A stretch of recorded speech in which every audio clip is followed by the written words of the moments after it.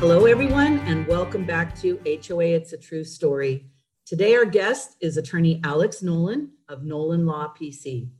He's speaking with us today on the topic of how HOAs should select their experts. Well, thank you for joining us today, Alex, and welcome to HOA It's a True Story. Thanks. Happy to be here. Also joining us today is our very own president of GB Group, Bill Mann. Hi, Bill. Hi, Reagan. Thanks for having me again. So, Alex, we like to start off our show kind of getting an understanding of who you are, what your company does, and a little bit about how you got into the HOA world. So tell us what's going on with you. All right, great. So I finished college and went right to get my MBA, and I did corporate finance and real estate work for about 7 years. And then when I was 30, I think, I decided to go to law school because I wanted to change. So I went to school up in Portland, Oregon at Lewis and Clark. And my third year, I decided I wanted to get into entertainment law. I was going to work for a movie studio. So I decided to move to Los Angeles right after law school, take the California bar. And getting into the entertainment industry, especially when you're not from LA and don't have the background, is a little bit challenging. So after law school, I kind of relied on my finance and real estate background and ended up working for a company that was like developing and selling shopping centers. And then, the market went kind of bad in 2007, 2008. They were having to trim down their legal staff. So I was looking, for another job, and I saw a job for a real estate attorney in HOA law on monster.com. And so I didn't really know, I knew, what a condo, it's like an apartment that you own, right? So I had an interview with a firm in Los Angeles where I ended up getting hired and was with them in LA for about 3 years and then moved up to San Francisco, I think 2011. Still working with them for about 5 years and then started my own law firm about 5 years ago. And so I'm based in San Francisco, but I work with HOAs throughout the state. I'd say primarily probably Northern California. And I do kind of the day-to-day corporate counsel work. So reviewing contracts, opinion letters, homeowner violations, board training, all of that sort of stuff. And this topic's really interesting to me, this expert topic, because a lot of what I do is advise boards on the business judgment rule and fiduciary duties. And so I think this really dovetails perfectly into that kind of context. Did you find that during the shutdown of COVID that your business went way up with people calling for general counsel advice? Yeah, it was surprising. I expect, I talk with other attorneys at other firms that I'm friendly with about this, and we're all kind of surprised how much the work has increased during the pandemic. I think that all of these kind of projects and things that maybe had been thought about or on hold, now everyone's home, everyone's noticing kind of the condition of the property and other things. And so I have done so many special assessment voting documents and CC&R amendments and construction contracts and bank loans. It just keeps going, which is great for business, right? But yeah, things have only increased. They haven't slowed down because of the pandemic. And that kind of leads us right into our topic about when an HOA needs to engage an expert. Is this something they need to solely rely on their attorney to help them do? Or is it appropriate for them to pursue hiring their own experts? Yeah, I mean, that's a great question. So, association legal counsel is one of the experts for an association, right? And so there's all sorts of different experts. You could have the attorney for legal advice, the CPA for tax and accounting advice, the manager for kind of day-to-day management advice. And then you've got contractors like you all and architects and everyone else. And so sometimes if a board doesn't know who the right expert is for a situation they're dealing with, or if they just don't know what their options are, I'm asked that sometimes, or maybe they go to the manager. But I don't think that necessarily the attorney has to be involved. I'm happy to be involved. The one thing I think where maybe it's different is when you're in construction defect litigation. If you're with a CD attorney, typically they'll have certain companies they work with to do the destructive testing and the expert investigation, and there's work product privilege and all of this other stuff. So in the construction defect context, I think a board would rely probably more heavily on the attorney to engage or vet the experts than maybe in other situations. Well, let's go down that path of litigation for a second then. If they've worked with an expert in the past for some other reason, can they use that or request that of their legal firm to go with that expert? Oh, yeah, I think absolutely, unless there's some sort of conflict, like maybe the experts doing work for the developer in that case or something. But absolutely, I think if the board has a preference for who they'd like to work with, they absolutely can make that known to their construction defect attorney or their manager in other realms. Absolutely. Bill, have you ever Alex, have you that? seen the boards interview the experts that a construction defect attorney recommends, or is it typically just carte blanche? They just come along as a package deal? I think a lot of times it's a package deal. I've been present in multiple situations where my clients are interviewing defect litigation counsel. Typically, there would have been some sort of preliminary investigation. So the defect attorney will bring in the expert that's done that. And that's just kind of who is used. I do have some more, I don't want to say sophisticated, but maybe more involved or more in touch boards, like maybe in San Francisco, who are a bit more involved in what's going on, and maybe they've done their own research or have their own ideas. But for the most part, in defect litigation in particular, it's just, boards tend to go along with whoever the defect attorney is recommending. Let's go back down the rabbit hole of who are the experts. We hear about design professionals because we're in construction. We hear that often. Right. Are they the same as an expert? Yeah, I think they would be experts, consultants. So your design professional, typically we're talking architects or engineers. So these are people that are putting together, or companies that are putting together drawings, plans, specifications for some sort of ultimate work that's going to be undertaken by a contractor or others. And so they are a type of expert, just like the lawyer's a type of an expert and the contractor's a type of an expert. Bill, we know that the cities and counties are requiring more and more stamped drawings for repairs. So they may have an opportunity where the HOA has to sign on with design professionals for a non-litigation oriented project. Yeah, general repairs that we used to be able to get over-counter permits for like repairs used to be kind of the term that used to be used. That's almost extinct now. I mean, there are very few of the building departments that are doing that anymore. A lot of the building departments are still virtual, where everything has to be submitted online. So you can't even go in and talk to anybody. So those are all asking for drawings, even on the most simple permit application. So I think the design professional expert is going to be somebody that the HOA needs to establish a very close relationship with going forward. Yeah, I had this happen recently with the building that I work with in San Francisco in the Cow Hollow district, which is by the marina. And they were doing a roof deck, renovation remodel of their building. And they had their concept down and they wanted to pull permits, and the city actually required stamped architect drawings. So they had to pay the money to have all this done, not knowing if the city was going to approve the plans that had been paid for and stamped. And so, I have seen this more, and it's a little concerning, right? Because if you go down a path with a plan, you pay all this money to have the official stamped, plans, and they're disapproved, then you're spending more money to try and conform. Have you seen, or do you typically, like in that situation, an architect designs something that it's disapproved by the city? I mean, are you starting to put language in their contract saying it needs to be approved by the city and they're responsible for any design changes if the city comes back with a no?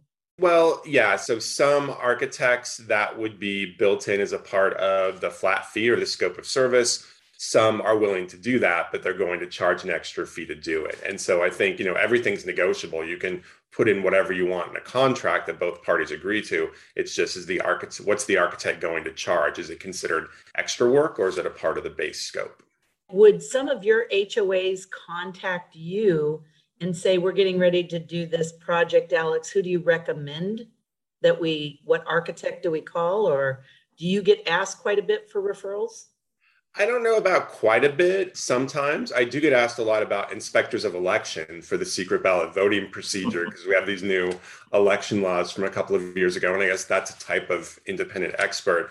But with regard to painting, paving, roofing, a lot of times I think the boards rely on their management company, who is familiar with different contractors, or maybe have used those contractors for other HOAs that they manage. I think that's more the typical route. I mean, I know everyone in the industry just like you all do for the most part. So if I'm asked, I'm happy to provide names of companies I know, but I don't feel like it's kind of a common thing necessarily. Do they need to go through some kind of vetting process like they would a contractor? Do they need to, look at their referrals and references and licensing? Or are they pretty much, hey, you're an architect, you're good to go? Yeah, no, I think definitely there's a bit of you want to make sure they have an active license, and you can look that up on, there's a state website where you can look up licenses on all sorts of different experts and professionals. So you want to make sure they're licensed. If they're a corporation or an LLC, you want to check with the Secretary of State and make sure they have an active and current, legal status as the entity. And then there's the insurance aspect as well. What does the contract require for insurance, and are they able to meet that requirement? Or not. And so there's a baseline vetting that needs to be done. Sometimes the management company will do that. If I'm reviewing the contract, sometimes I'm asked to do that. We're seeing Insurance are you looking for with your like design experts? Yeah, well, design experts are a bit different than contractors, right? So for general contractors, we're always concerned about commercial general liability insurance because if someone gets hurt or property gets damaged, you want to make sure there's coverage. A lot of design professionals don't, necessarily carry or feel they need to carry the same sort of level of general liability insurance because they're not doing physical work. They're more of in their office designing things. Maybe they're meeting with a board, but it's kind of almost intellectual property rather than physical work that they're preparing. So typically errors and omissions insurance is something you'd want your design professional to have. Workers' compensation insurance for anyone an HOA works with. And then, the architect may be willing to have general liability insurance or auto liability.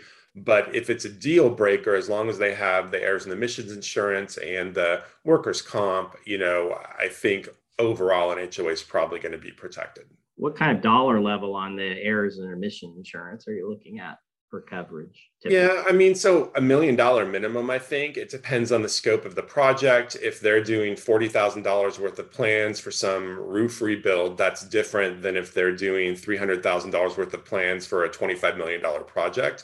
So I think a lot of times insurance doesn't necessarily have to tie to the value of the work or the value of the project, but the more someone's doing and the more expensive it is, I think you want to, increase your insurance to an appropriate amount. And boards can talk to their legal counsel about that. If they've engaged a project manager or construction consultant, maybe that person. And then of course, their insurance agent or broker as well. Can you explain what the difference is between a general liability and an errors and omission for our listeners so they get what that means? Yeah. So general liability insurance basically is that when you're doing your service or your work, if what you're doing causes bodily injury to someone or personal injury or damages property, that insurance would basically pick up, hopefully, and cover whatever claim relates to the injury or the damage.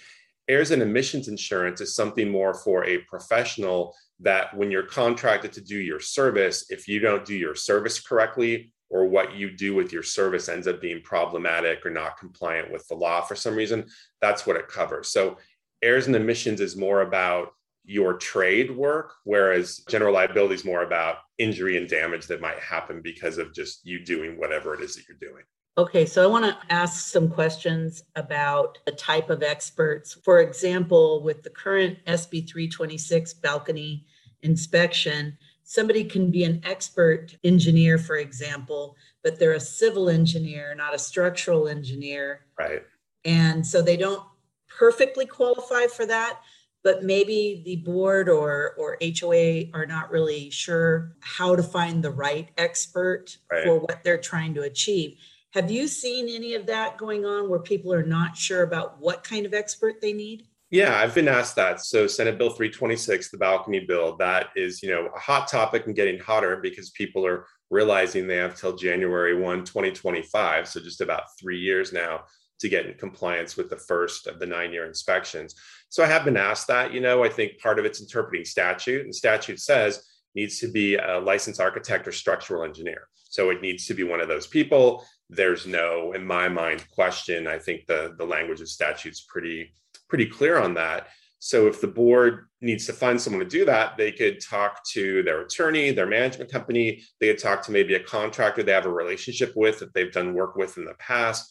But, with regard to that, it does need to be an architect or structural engineer. I don't think there's any room for deviation. So aside from construction related or management related, what other kinds of experts might an HOA have to engage? Right. So legal counsel for legal work, obviously, the CPA for tax returns and accounting.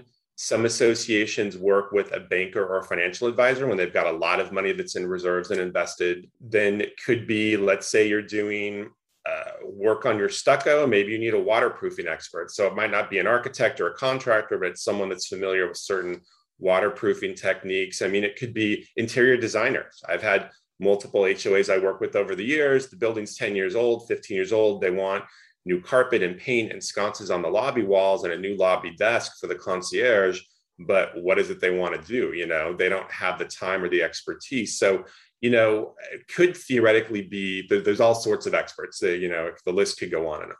Any obscure ones you can think of, Bill? Well, I don't know, especially in San Francisco. I mean, there's all kinds of different experts. As Alex mentioned, there's elevator experts, there's pool experts, there's fire alarm. Life safety system. Yeah. Yeah. I mean, there's a whole list of stuff that some of those high-rise buildings have to deal with. Some of them, even just refuge experts of how to deal with the trash sorting and disposal of recycling materials and stuff. There's all kinds of weird things that they there's experts now.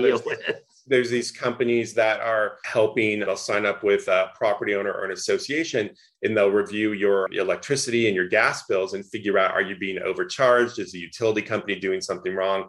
Helping you to save money. A lot of times with condominium projects, you have people living above and below each other and next door, and sound travels. So acoustical engineers, people that can come out and listen to the sound and the noise reverberation and figure out, is this within normal building code limits? And like you said, Bill, pool expert. I have a number of buildings I work with have gyms, and one of them in San Francisco has a huge gym. So they have an expert that comes out to help them with their fitness machines and where the pads go for the dead weights when they get dropped. I mean, it could be all sorts of things.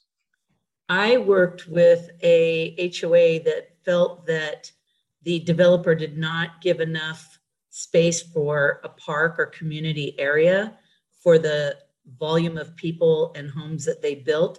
And so I referred them to an expert on master plan. He's a university professor that helped them with master plan communities and what is considered statistically accurate.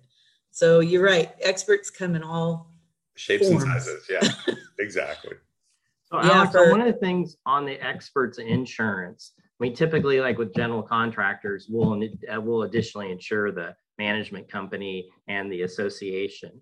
Do experts typically additionally insure the associations with their E&O policies, or is that necessary? Well, it's always favorable, I think, right, with my attorney hat on. But I think as a practical matter, there are, in my experience, as many architects and engineers that are willing to maybe carry general liability insurance or add the HOA as an additional insured as there are that are not willing to do that. And so there's always risk in everything you do, but I think the insurance and indemnification and liability issues with purely design professional experts, there's probably a bit less exposure than with regard to your general contractor that's on site building stuff. That's not always the case, but I do, in my experience, design experts tend to be less accommodating with insurance requests that an HOA may have. And then it's a decision for the board at that point. Are they willing to accept the terms that the architect or engineer will agree to? How about the reserve study? Is there something they need to be prepared for with their reserves for engaging experts or planning to? That's a good question. So, I think and maybe reserve study, firms or providers have different answers to this, but if you need to hire, in my opinion, I should qualify, if you need to hire an architect or contractor or design professional to undertake work that's a reserve component, it would seem logically to me that expert you need to hire or that consultant would kind of fold into the overall project cost, and that you should be able to use your reserve funds for that. But I don't know, generally speaking, if the reserve firms agree with that.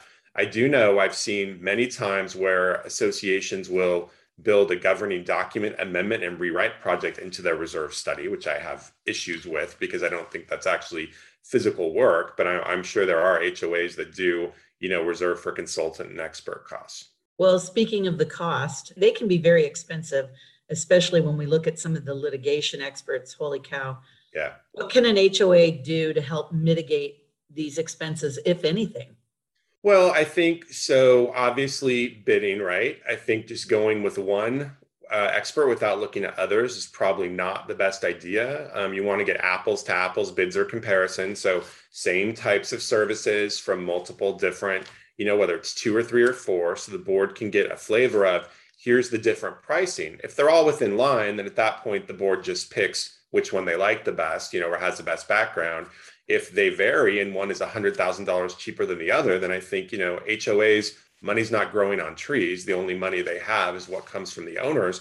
So cost can be a very important factor for a board. So I think the bidding process, getting financial bids, and then also the contract of additional work and extra work. I always like to have cost controls in whatever contract it is, where you've got your base services or base goods you're paying for, and we all know this is what's been contracted for.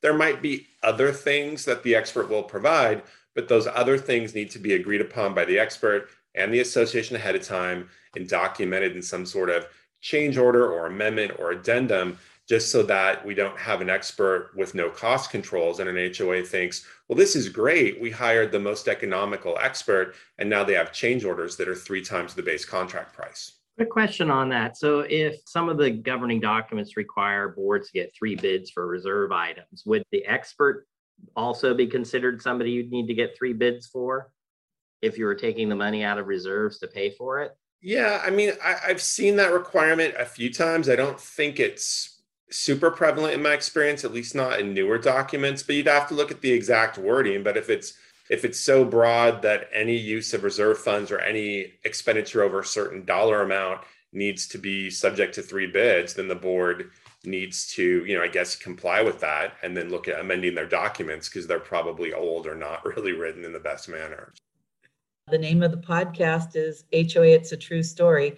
And we know you have some good stories. Oh, after doing this for 13 years, I have so many stories. And so one that I always, kind of laugh about, it's a planned development that I worked with in the Central Valley, north of Fresno. And this was a number of years ago. And they were in a more rural area. They had kind of bigger, like half-acre lots, but it was a planned development. I think they had a gate and they had CC&Rs, and they had a restriction on no livestock or farm animals. So on your lot, you could have, domesticated dogs, cats, birds, all of that stuff, but no livestock or farm animals. So I got a call from the manager, or it was actually the board president. She called me and said, we have a problem with a cow. And I said, okay, what's the problem with the cow? And apparently on one of the lots, they had a cow in their backyard. And the lot was owned by a couple who leased it to their daughter and her husband and the granddaughter was in high school or junior high, and they lived there. And so there's this random cow. So I wrote a letter to the owners of the lot and said, hi, I'm the association's legal counsel. You've got a cow on your lot. Please get the cow off your lot. And then no response and some follow-up communication. And then they moved the cow off the lot and they tied it to a tree in the common area by some picnic tables. And the daughter was, I think, in 4-H or something, and it was some school project where like bring home a cow or something. I'm still not quite sure how this happened, but it was in the common area. And so again, trying to be sensitive here, I don't want to steal the cow. There's liability, but the cow can't be there. I mean, it was, going to the bathroom. She was out there milking it. I mean, it was a whole thing. And so I'm like, what do we do? And I'm like, all right, well, livestock sometimes gets on federal land. So what would the Bureau of Land Management do if they had some cow that someone put there? And I looked, and you can impound a cow and then sell it for, meat purposes. So we wrote a letter and said, if you don't get the cow out of the common area in 7 days, we will be impounding the cow and it might be sold for food product purposes. The cow was gone within 7 days. And then never heard of the cow again. And so that, it's kind of an unusual, funny story. But when this was all over, I was talking with the board president and I said, wait a minute. So we know there was a cow, but how did the cow get there in the first place when no one's, because the cow would have had to come through the common area and get in the backyard, and no one knows how the cow got there. They just know when the cow was there. So that's one of my funny HOA stories. I have this perfect image of this young girl in the middle of the common area milking her cow. At the picnic tables, yes. Yeah, with her FHA jacket on. So yeah. Trying to appeal to everybody or ask them to pay for it. Go to the fair and buy my cow. Oh God, that's awesome. Well, thank you so much, Alex. We really appreciate your time today. And if anybody has any questions or they'd like further information directly from you, do you have a website they can go to? I do. Website is noland-law.com. So that's NOLAND-LAW.com. Perfect. Or if they can't get you that way, they can certainly reach out to us at inquiry@gbgroupinc.com, and we will be happy to forward your information on to Alex.